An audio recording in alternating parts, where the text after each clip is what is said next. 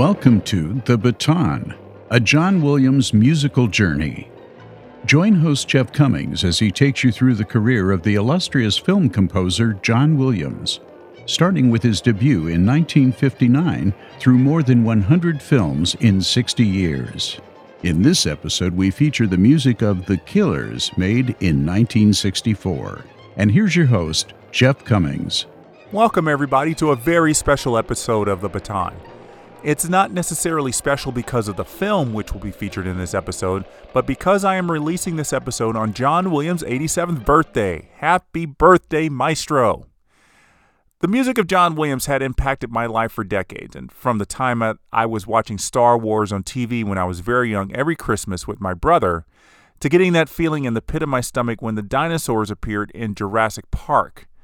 And I didn't get that feeling because of the awe of seeing dinosaurs look so lifelike, but rather because of the grand music that was playing while they graced the screen. And this podcast is definitely an extension of that admiration of John Williams. And I hope that you will listen to a few minutes of your favorite piece of John Williams, as I will, after you listen to this episode. So, with that, let's dive into our next film in the series. It's The Killers from 1964, which is probably the first film of decent quality in the John Williams canon. And what's more interesting is that this film wasn't intended to be shown in movie theaters. It's based on a short story by Ernest Hemingway that was first made into a movie in 1946, starring Burt Lancaster in his film debut. The 1964 film is directed by Don Siegel, who was in line to direct the 1946 version, but Robert Siodmak took that job. Siegel was able to step in for the 1964 version and got Lee Marvin to star as one of the killers of the title. Lee Marvin was already a big celebrity, having starred in the TV crime drama M Squad, and you will remember that John Williams wrote the music for an episode of that show in 1958. Lee Marvin would become even more famous the year after The Killers, winning the Academy Award for actor in a leading role in Cat Ballou. The film also stars Angie Dickinson, as well as Ronald Reagan playing the villain for the first and last time on film. It would also mark Reagan's final film, as he was on his way into a life in politics the year after the film was released. Norman Fell has a couple of scenes in the film, and you might know him best as Mr. Roper on the classic TV series Three's Company. And John Cassavetes plays Johnny North, starting a lucrative career as an actor that would go to see him in such films as Rosemary's Baby, and earn an Oscar nomination for supporting actor for 1967's The Dirty Dozen. He would get a second career as a film director and screenwriter, earning an Oscar nomination for directing wife Gina Rowlands in A Woman Under the Influence, and for writing 1975's Faces. As I say in every episode, there are spoilers ahead as we talk about the film. Lee Marvin stars as Charlie, a seasoned hitman who is assigned to kill a teacher at a school for the blind. The man who Charlie has come to kill, named Johnny North, doesn't try to escape his fate, which is the first time Charlie has seen that happen. Charlie gets curious and looks into the man's life. Turns out that Johnny was a former race car driver, and we find out about his life in a series of long flashbacks that give us an idea why Johnny North seemed to expect to be killed. It all has to do with the robbery of a mail truck that contained $1 million, and in the ensuing getaway, Johnny tried to run off with the money instead of splitting it with the other robbers. The film has a couple of interesting behind-the-scenes factoids. John F. Kennedy was shot during the filming of the movie in November 1963, and Angie Dickinson, who was famously known as one of JFK's mistresses, was so distraught by it she had to take some time away from filming to grieve, and production of the movie was halted for a couple of weeks. The film was set to be released on American television, but the censors deemed it too violent, and the film found its way into movie theaters on July 7, 1964. Looking at the film now, it doesn't seem too violent, but of course, 40 years ago, it would have been. The scene in which Charlie and his partner kill Johnny North at the beginning of the film shows hardly any blood, despite Johnny being shot at least 20 times. And only 3 more people die in the film, though the last death is kind of bloody.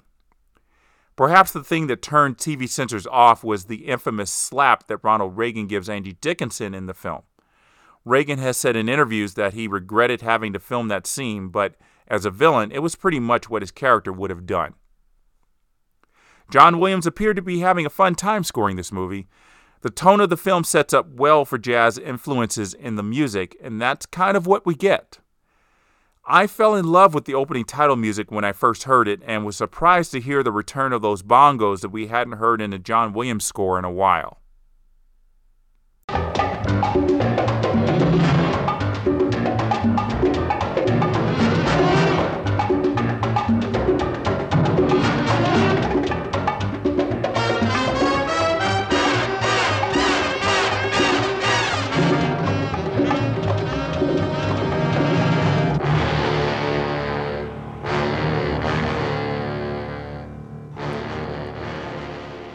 But this music was not written by John Williams. It was composed by his friend Henry Mancini for the Orson Welles film A Touch of Evil, which was released way back in 1958. A Touch of Evil and The Killers were owned by Universal Studios, so it was their right to put whatever music owned by the studio into another one of their releases. But the choice to put Mancini's music in the movie is weird to me since the film had a composer attached to it. You would only do something like this if the composer had been fired or the composer had written music that was not good and there was no time for a rewrite. In any case, John Williams takes some inspiration from this opening title music and sprinkles it throughout his score, including those bongos. Henry Mancini's involvement with the film extends to the song Too Little Time with lyrics by Don Ray. And this is another instance of Universal Pictures borrowing music from another one of their films. Too Little Time was originally the love theme for the film The Glenn Miller Story, which was also released in 1958. Nancy Wilson, a popular jazz singer at the time, sings the song in the film. Too little time, we have too little time. The moments fly when I'm with you.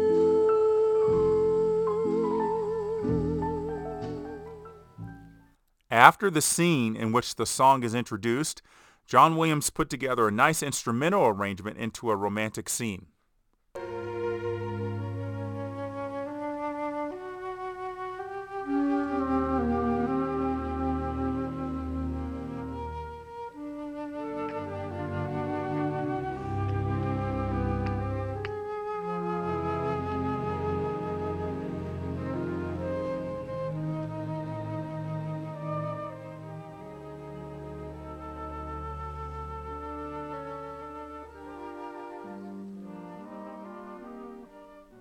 The romance in this movie takes place in flashback between Johnny North and Sheila, a woman who seems to have an attraction to race car drivers, or at least Johnny in particular. With Johnny being a race car driver and Sheila basically saying she's not a prim and proper girl, the two go on a date at a go-kart track with some interesting music to go along with it.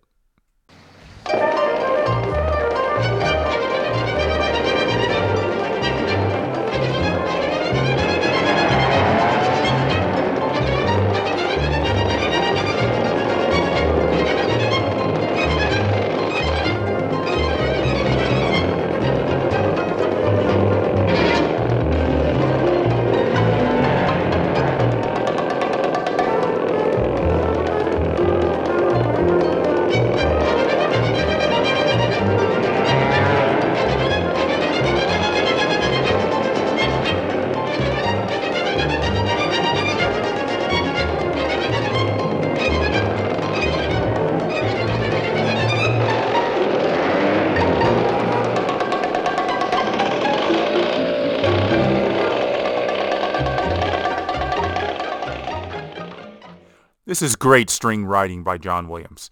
The melody is fun and bouncy, and there are those bongos again.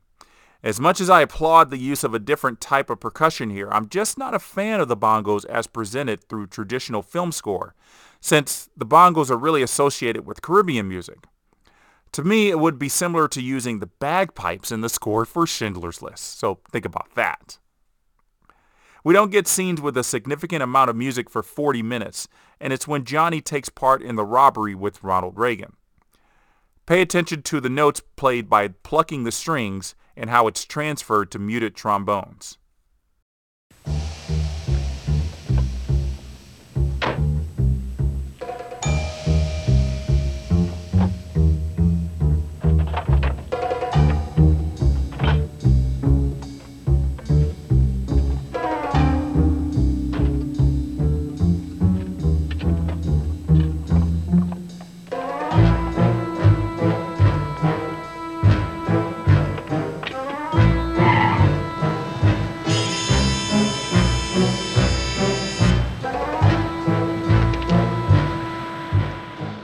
Once the mail truck arrives with the $1 million, the theme from earlier returns.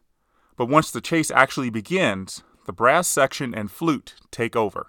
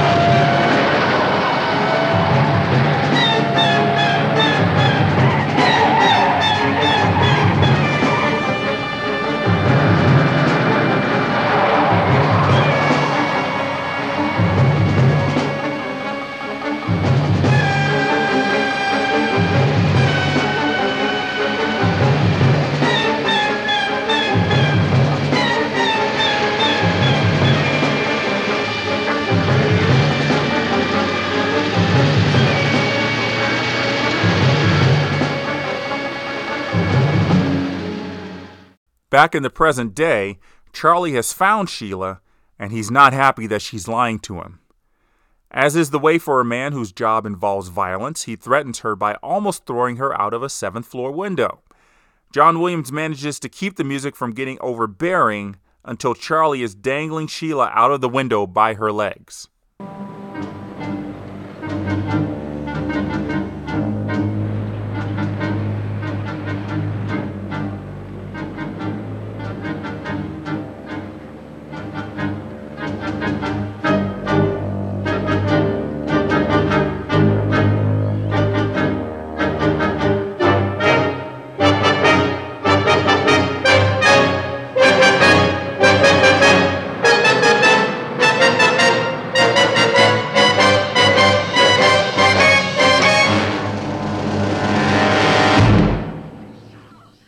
It's a lovely staccato theme that moves from the woodwind to brass as the scene intensifies. I've discussed at length how great John Williams is at moving melodies through different sections of the orchestra, and this is another fine example.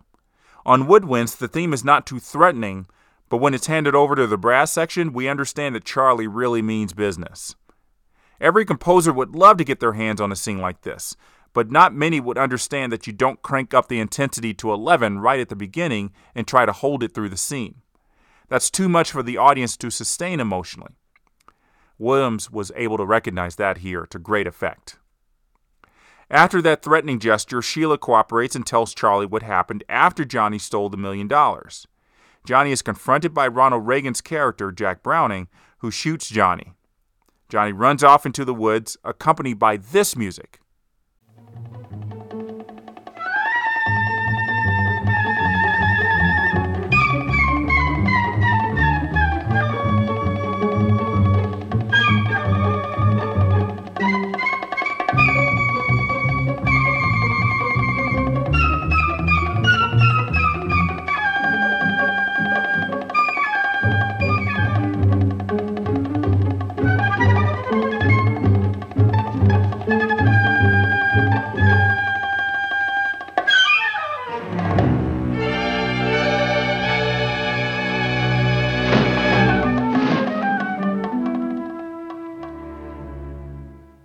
If I had played this music for you out of context, meaning you didn't know it came from this movie, you would have probably guessed that it came from some animated film or comedy.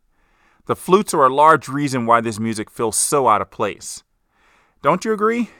I mean, the scene is quite tense. Johnny is shot and might die if Jack finds him in the woods. But when you have flutes playing in a high octave, it makes us feel like laughing or at least smiling. Think about any scene in Home Alone, which was also scored by John Williams. Wouldn't this music have felt more at home there? I certainly think so. So, the finale doesn't really have any music to go with it. Charlie figures out the truth about Jack Browning, who did find the $1 million and was trying to run off with it. Charlie is shot outside the hotel when he leaves to confront Jack. Before he dies, he manages to shoot both Jack and Sheila. The final shot shows Charlie collapsing on the ground as dollar bills blow in the wind. The final musical cue repeats some of the music in the opening titles, kind of a slap in the face to John Williams, if you ask me.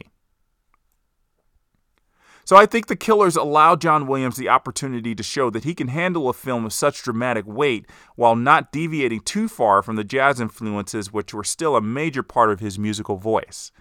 With jazz being such a prominent musical style in the 1960s, it's not a surprise that film composers were leaning heavily on jazz in their scores. Though audiences were going mad for Mary Poppins and My Fair Lady the same year The Killers was in movie theaters, they were also flocking to buy the soundtrack to The Pink Panther, which was composed by, yes, Henry Mancini, and sold moderately well as an album. Mancini asked his very good friend John Williams for a little help on the piano, and Williams was happy to oblige.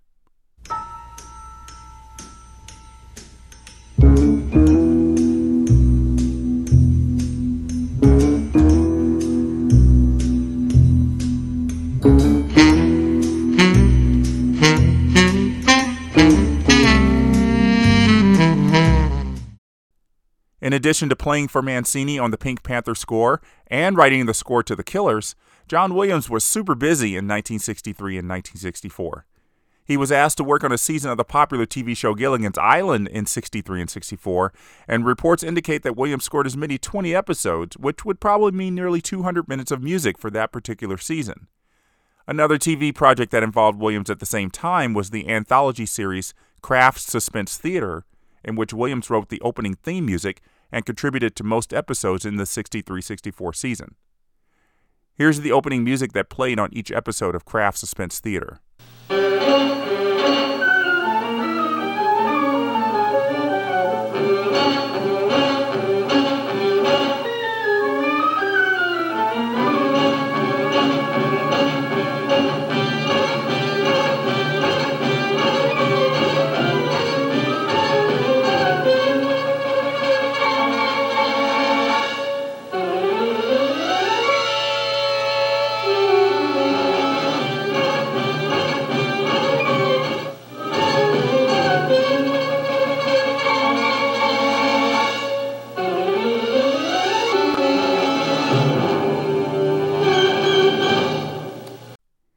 Not too many jazz influences in the theme for Kraft's Suspense Theater, but it was a big year for playing jazz for John Williams. His love of jazz and his deft hand at using it in his film scores most likely caught the eye of the director of his next film, who would turn out to be one of the most famous jazz singers in American history. But jazz music wasn't on the menu, as John Williams would write music for his first war film, and we'll examine that film in our next episode. Thanks as always for listening to The Baton. I hope you'll contribute to the conversation by commenting on the show's website, sending me an email at jeffswim@aol.com, or at jeffswim on Twitter, and I might just read your comments on a future episode. Until then, the baton is down.